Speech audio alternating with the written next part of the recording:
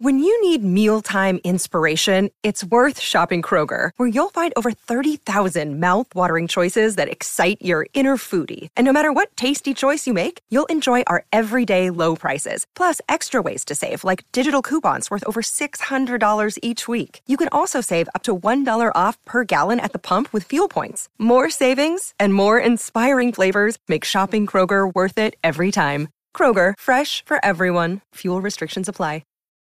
Look, Bumble knows you're exhausted by dating. All the, must not take yourself too seriously, and 6'1" since that matters, and what do I even say other than, hey? Well, that's why they're introducing an all-new Bumble, with exciting features to make compatibility easier, starting the chat better, and dating safer. They've changed, so you don't have to. Download the new Bumble now. Then the male penguins were like, oh, you're here for sex. And the female penguin's like, sure. At Popular Science, we report and write dozens of science and tech stories every week. And while most of the stuff we stumble across makes it into our articles, we also find plenty of weird facts that we just keep around the office. So we figured, why not share those with you? Welcome to The Weirdest Thing I Learned This Week from the editors of Popular Science. I'm Rachel Feltman. I'm Claire Maldarelli. And I'm Jason Letterman. So on The Weirdest Thing I Learned This Week, we start by each offering up a little tease about some kind of fact or story that we came across in the course of writing, editing, shooting video, for example. And then we decide which one we just absolutely have to hear more about first. Then once we've all had time to spin our little science yarns, we reconvene and decide what the weirdest thing we learned this week actually was. Jason, welcome Rachel, back. It's been a while. You. I know. I'm so glad to be here. Great. Why don't you start with your tease? Sure. I would like to talk about why some people have to pee the moment that they get home. This has never happened to me, but it's happened to my roommates. There you go. Everybody knows someone who it happens to. Till it happens to you. Okay, Claire, what's your tease? Redheads might need more dental numbing medication than other people. Interesting. My tease is that given the right prompting, monkeys will invent the concept of prostitution. Yes. I mean, how can you not go first with a tease like that? Great. So I first got the idea for Weirdest Thing because I've always been a repository for weird facts. A friend of mine in middle school actually referred to me as like the wall of random facts or something, which I think was a reference to some sports thing I didn't care about at the time. But thanks, Mike Riggins. Anyway, I'm often like surprised that people don't know these stories and facts. I know, but it's no one's fault. I know too many of them, and that's what this show is for. So the other day I was getting a drink with some fellow roller derby officials after a practice, and someone mentioned an old study where people gave monkeys money, and I was like, yes, and then they invented prostitution, which surprised even me. That's a fact I forgot I knew. So I decided to look back into this story and find out more so I could share it with you all. So the first thing to understand is that monkeys do love capitalism. They understand money. In 2008, there was this study where researchers wanted to see how monkeys, not apes, could handle economic concepts. So whereas apes, like chimps, are our closest cousins, evolutionarily speaking, they had common ancestors with us 6 to 7 million years ago. Monkeys had their last common ancestor with us 35 million years ago. So yes, all primates are closely related, relatively speaking, to the rest of the animal kingdom, but like monkeys are very different from humans. So a lot of things that we assume apes will kind of understand if we give them the right information, monkeys might not. So Elsa Adesi at the Italian National Research Council in Rome, she and her colleagues trained capuchins, the very like quintessential famous monkey, like the one on Friends, to associate... Marcel, to associate valueless tokens, like money, of different shapes and sizes with specific foods. So like a poker chip might have been representative of a piece of dried fruit, and, you know, a brass hook might have been Parmesan cheese. These are the examples that were... I need so many brass hooks all of a sudden. Just a pile of brass hooks. And with very little training, these monkeys shopped with experimenters who gave them cheaper food. Oh. So they very quickly came to understand how to get a good Deal, yeah. But actually, an even earlier study on monkeys and money in 2005 found out something a little freakier. I have some great quotes from a New York Times article on the study. So this is from Keith Chen, who was a Yale economist at the time, and he and Laurie Santos, a psychologist, were conducting this study. And Keith said, a capuchin has a small brain, and it's pretty much focused on food and sex. You should really think of a capuchin as a bottomless stomach of want. You can feed them marshmallows all day. They'll throw up and then come back for more.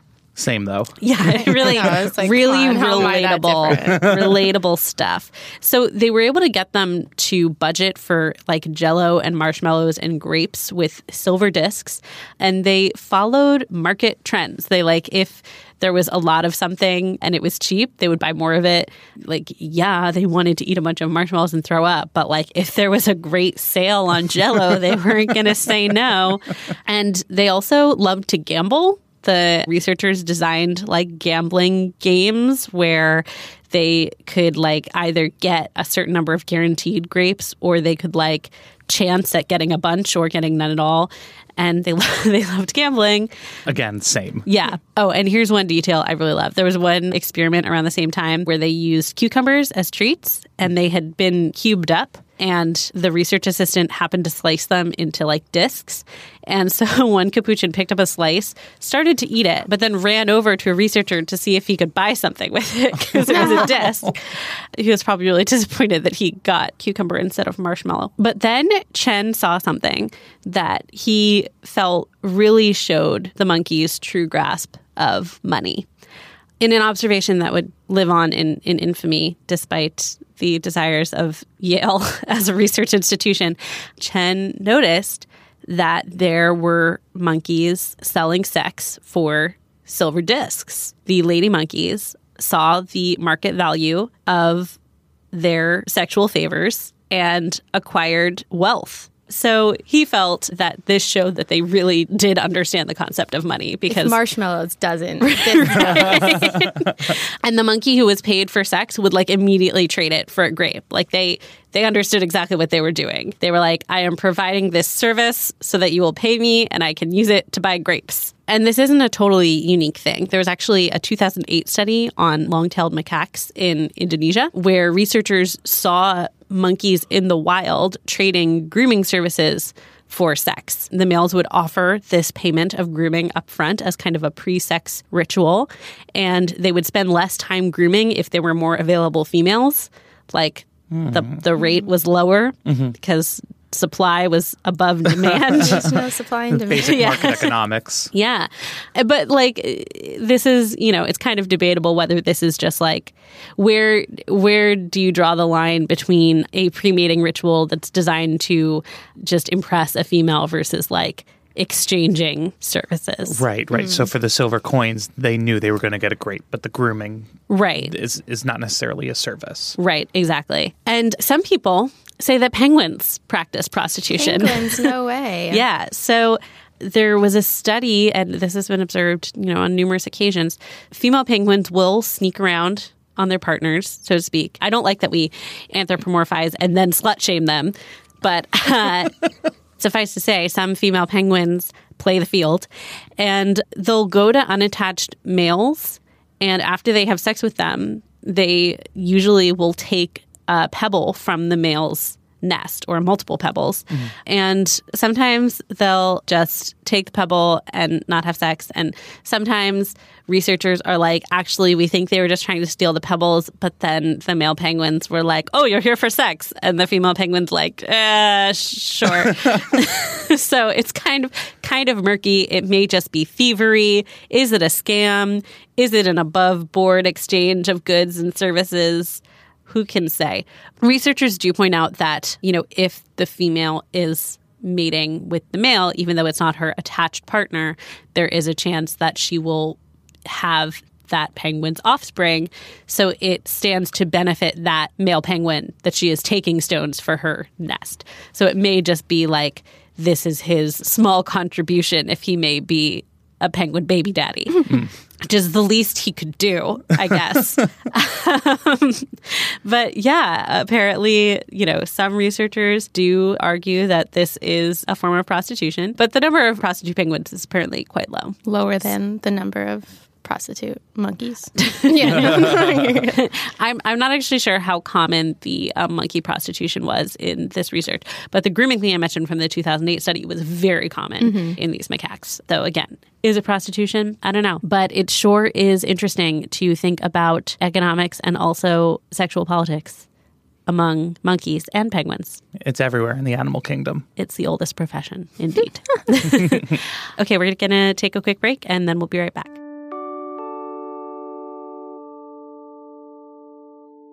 Hey Weirdos, hope you're enjoying this episode of The Weirdest Thing I Learned This Week.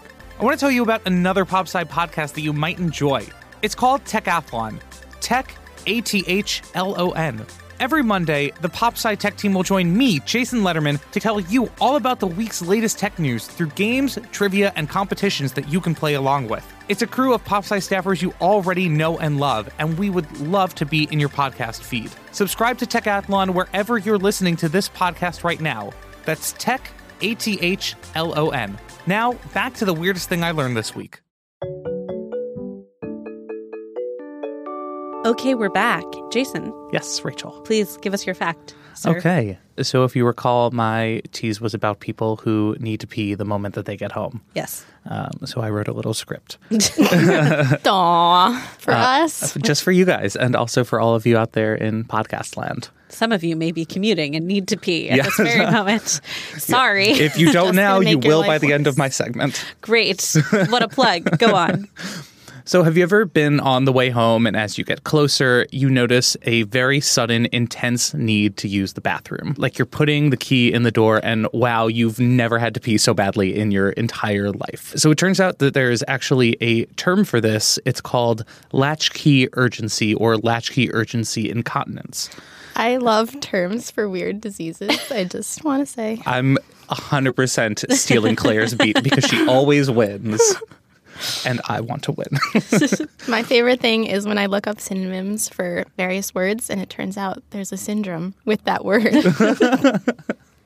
So I first came across latchkey urgency incontinence, or sometimes just called latchkey incontinence, in an article from Mel Magazine, which I found via Reddit. I love Mel Magazine. They're doing great stuff. They are. Keep it up, Mel. Thanks, Mel. And then I obviously went to the literature and was able to find some stuff. So I want to make sure to thank Professor James Malone Lee, who authored and sent me a few of the papers that I read through. He's an emeritus professor of medicine at the University College London, and he does a lot of research that focuses on urinary incontinence. Thanks, dude. Thank you, James. So I'm positive that the term was coined before 1992, but the first paper I was able to find it in was actually a master's thesis from the University of Michigan in 1992. And since then, it's appeared in many books and papers, including the Oxford Handbook of Clinical Medicine beginning in 2010. Oh, wow. I got to get my hands on that. And every year or two, it ends up in a viral article and then in all of the articles that report on that article. So it's becoming a lot more of a mainstream term online. And there is a difference between latchkey urgency and latchkey urgency incontinence. Right. One is where you pee yourself, I would imagine. Correct. So urgency is just when you get to the door and you put the key in, you're like, oh my God, I have to pee. And incontinence is when you do not make it. Right. So I wrote down... A subtle but important distinction. Yes. I wrote down it's kind of an all squares are rectangles, but not all rectangles are squares situation, but with P. True. Wow. A poet. I try my best for this show. So when you pee, your body does two things. It squeezes the muscles around your bladder to make it empty, and it also relaxes the sphincters within the urethra.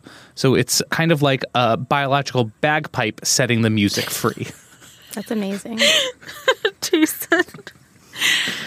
I was particularly proud when I wrote that line. Wow. So the articles that I found say that the average person should urinate about 6 to 8 times a day. It could be more. I do not drink enough water. It could be less. I'm going to die. I think I pee like 3 times a day max. Gotta stay hydrated. It's important. A hydrated bladder is a happy bladder. I'm like Jake Peralta on Brooklyn Nine-Nine. Like, actually, I start to drink water and I'm bored. That is the best Brooklyn Nine-Nine reference ever on any PopSci podcast. And this is the 3rd of 3 PopSci podcasts that I have been on. Thank you, Jason. You're very welcome. Incontinence itself can be caused by several different factors. It could be weakened bladder muscles. It could be an infection. It could be medication or drugs. There's a lot of different things it could be. But the latchkey variety, including urgency, is a learned behavior, at least in some capacity, since it's the act of getting home that triggers the brain to tell you need to use the bathroom. Oh. And a lot of the sources that I found compare it to a Pavlovian response because you're taught from a young age to associate the bathroom with urinating, which is like the correct thing. It's just a different bodily fluid you're producing. Correct. It's not saliva. So your brain makes the connection that your bathroom is in your home. And so when you're arriving home, you're arriving to the bathroom. So if we go back to the literature again, you'll find that most of the papers that mention latchkey incontinence are usually looking at overactive bladders. And it makes sense that latchkey urgency and incontinence is diagnosed as a form of overactive bladder because you don't actually have to pee, but your brain is telling you that you have to. So incontinence, according to the NIH, is more common in women than men, and especially in postmenopausal women. But that could be due to the way that studies are worded or that men simply don't go to the doctor to be treated for urinary incontinence. And in fact, all of the studies that I read through for this episode were self-reported. Right. Yeah. And self-reported studies are so tricky when they're about things that are either potentially embarrassing or that like make you sound good. So people self-reporting diet and exercise are almost always going to make themselves sound a little healthier than they are. And people reporting things like incontinence will almost always leave out a little bit of the incontinence. Exactly. Although I think these studies were pretty good. They go through multiple rounds of Q&A, and even one of the study found that 1 in 5 people with overactive bladder has latchkey urgency or latchkey incontinence. But don't worry if you're somebody who experiences this. There are ways to retrain your bladder to reduce your latchkey urgency. That's amazing. Or latchkey incontinence. Never use the toilet in your home. True. Ever again. I should also amend this. Never pee ever again. Don't do that. Don't do that. Please urinate several times a day. Yes. 6 to 8 times a day. Okay, let's not get crazy. I think some of our listeners are not that hydrated. Okay, and we fair. love them too. But do go to the bathroom Jason. multiple times a day. So let me just amend this and say that there are ways to reduce your latchkey urgency, assuming that there is not a larger medical issue that is ongoing, in which case, please go see a doctor. So these are some tips from the UK's National Health Service. It recommends things like sitting in the car and tightening the pelvic floor muscles for 10 seconds. Pelvic floor. So those are the muscles that are like around your bladder. Yeah. That it sits on. They're really important. They are really important. And once you are at your front door, stand still or cross your legs as you open the door. Wait, really? Really. Sorry, calmly yes. put your bags down. Okay. And Calmly. Don't make any sudden movements. And either stand or sit still and count to 60 before making your way to the toilet. And then as you become more comfortable and 60 doesn't feel like that long, you can start to extend the time. Okay. Got it. And that last tip is important. Like, don't straight up try to go for an hour if this is something that you experience. You will get some kind of bladder infection. Right. Small increments. Baby steps. Baby steps, exactly. And then Shape also wrote an article about latchkey incontinence a couple years ago, and they spoke with Dr. Mei M. Wakamatsu, who is a urogynecologist and the director of female pelvic medicine and reconstructive surgery at MassGen. And she gave similar suggestions along with a few others, like try going through your house through a different door, since it's a Pavlovian response that can disrupt the mechanism. Trick that dumb brain. Exactly. But some people may live in New York City in apartments that only have one front You mean door. I shouldn't climb in through the fire escape? Do not climb in through the fire escape. Instead, try distracting yourself with things like opening the mail or cooking dinner when you get home. And the last thing you can do is pee before you leave your home or wherever you are going to your home from. Your bladder takes typically about 4 to 6 hours to fill up. So if you have to pee after a 20-minute subway ride or even an hour-long drive, it's probably just your brain tricking you. Huh. Okay, but if you pee every time before you leave, will that trigger like a pee before you leave syndrome? Like needing that is possible, I suppose. Right? Yeah. We don't want to start a new problem by fixing an old problem. What's the leaving urgency? Right. Yeah. That's a better term. Wow. Yeah. I think an old roommate that I lived with definitely had this, and she would get really frustrated because I think one of the only bad quality as a roommate of mine is that I take long showers. And so sometimes she'd get home and she'd be like, darn it, Claire's in the shower. But really, I'm going you were to helping Starbucks her. to pee. You were helping her because you were trying to reduce her latchkey urgency. Okay. I'm going to text her that. Yeah. Really, you were just being a good roommate by taking long showers. Okay.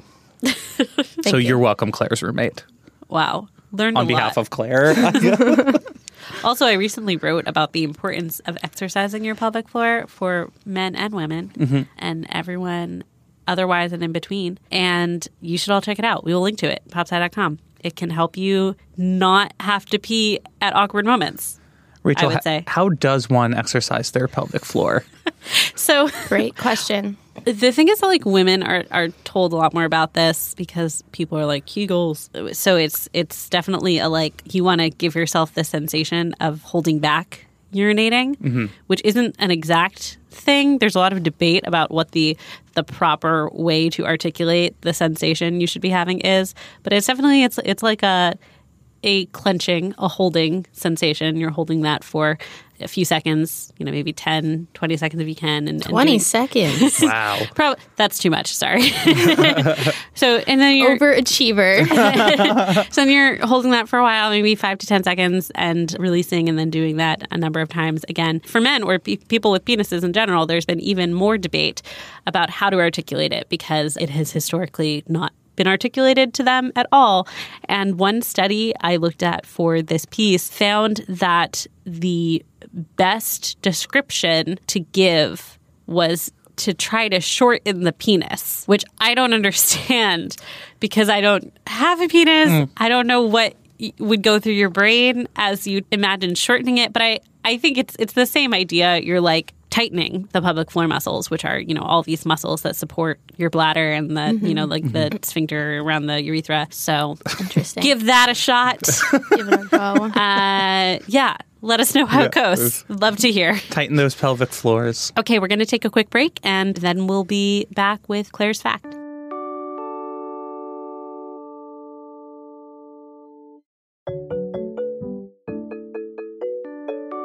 And we're back. And Claire, why don't you tell us about your dental pain? Yes, thank you.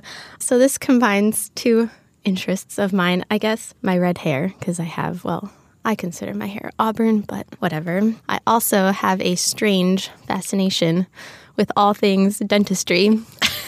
Even though I have no desire to be a dentist, I have a lot of friends who are either in the middle of dental school or have graduated. And so I just hear about dentistry all the time. So it has now become an interest of mine. But also, as a redhead, which, Rachel, I don't know if you being a redhead as well experience this, but I'm told all these weird things about being a redhead. Like you're just different than other people. I signed a lease yesterday for a new apartment and Congratulations. Thank you. And the landlord was like, wow, red hair and left-handed. You are different. I'm like, thank you. Anyway, so one thing that stuck out to me that I was recently told about being a redhead was that you must have trouble at the dentist. And I was like, no. You were like, no. The dentist is my favorite dental place. hygiene. Claire, I floss twice a day. Claire is really serious about She has teeth. special dental floss. I do. It expands once it reaches between your teeth so that it gets extra plaque. I finally got it, and it's really good. Rachel, you did? Yeah. Oh my gosh. It's a way more satisfying flossing experience. It's Yes. cocoa floss, right? Cocoa floss. And there's also Dr. Tongues. They do the same Dr. mechanism. Tongues. Yeah, I actually prefer Dr. Tongues. I know Joe Brown, our EIC, prefers cocoa floss. So I can give you a sample of Dr. Tongue. great. Okay. I just use floss picks. Wow, Jason. Wow, your teeth are going to Way fall out, to live in the Jason. past. All right, so back to redheads and dental pain. I was like, what? And this acquaintance of mine went on to explain that he had heard that people who have red hair don't respond to the lidocaine used to numb our nerves before we get our teeth drilled into. As it turns out, there's actually been a lot of data on this. Studies show that on average, people with red hair tend to need more lidocaine than people with black or dark hair. And this is really surprising to me. I know that there's been a lot of research on redheads and pain, but I never really found it in dentistry, or I never really found the mechanism behind it. So I was very curious about this. And just because I love dentistry, I have a little side fun fact about dental anesthesia. The very first dental anesthesia was actually not lidocaine, it was cocaine. Oh, yeah. It Yes. rubs up on your Oh, my. gums. Yes. Dentists started using it to numb people's mouths starting in the late 1880s. Prior to that, they didn't use any numbing tools at all. Like, it was just not a thing that you would use when you went to the dentist. You'd just suck it up and deal with the pain. And Back in the good old days. Back in the good old days. I do have one friend who gets like a lot of cavities, and she has never had, like, maybe one time, the first time she had a cavity, she used anesthesia, and after that she's like, no, I just want to take the pain. To like encourage her to not get more? I don't know. That's a great question. Alice Skews, get it back to us.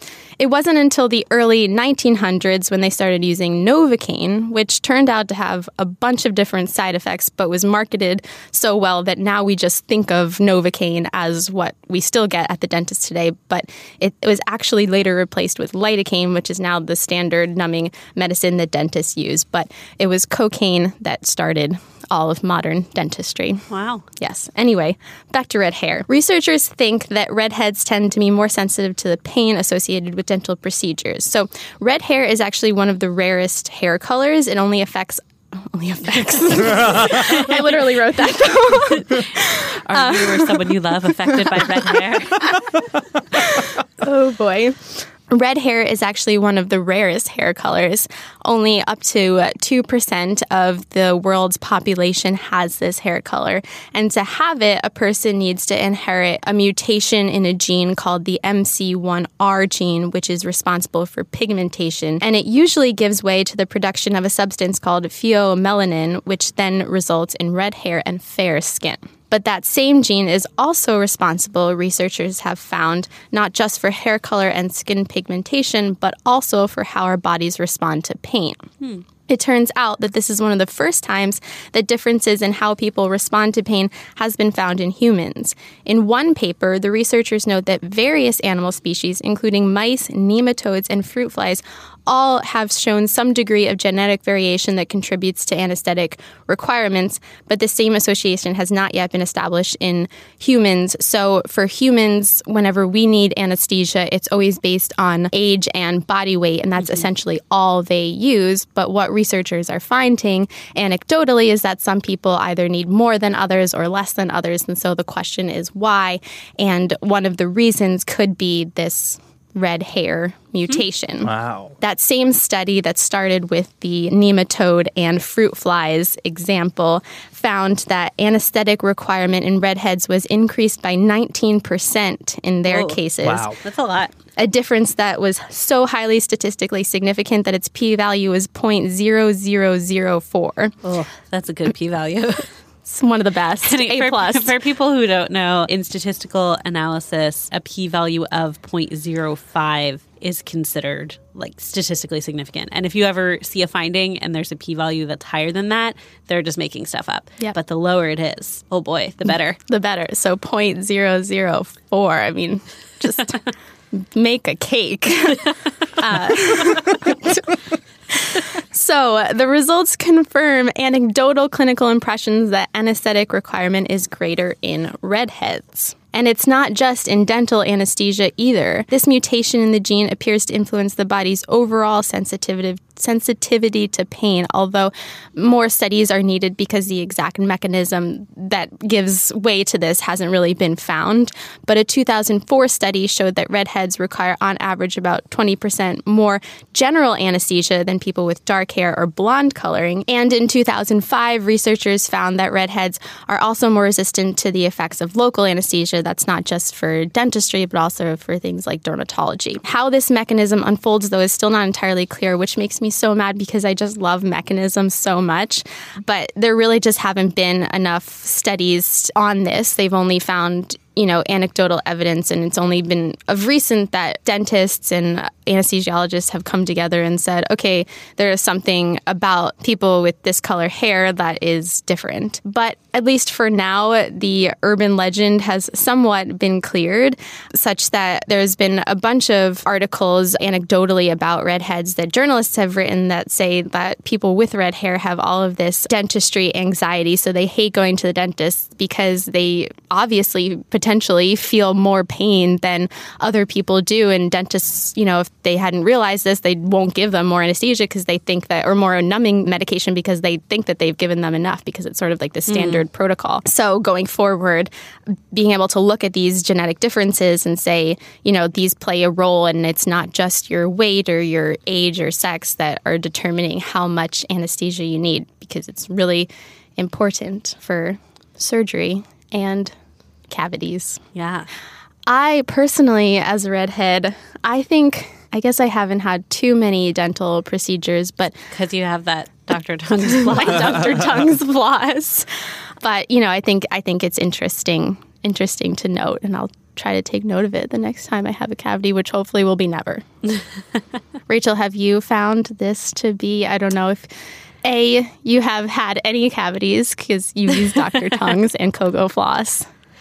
I had one cavity ever. Also, my natural hair color is reddish, but I'm not like a classic freckled redhead. Right. So I doubt I have that gene mutation. The mutation. Mm-hmm. But yeah, I was fine with the lidocaine.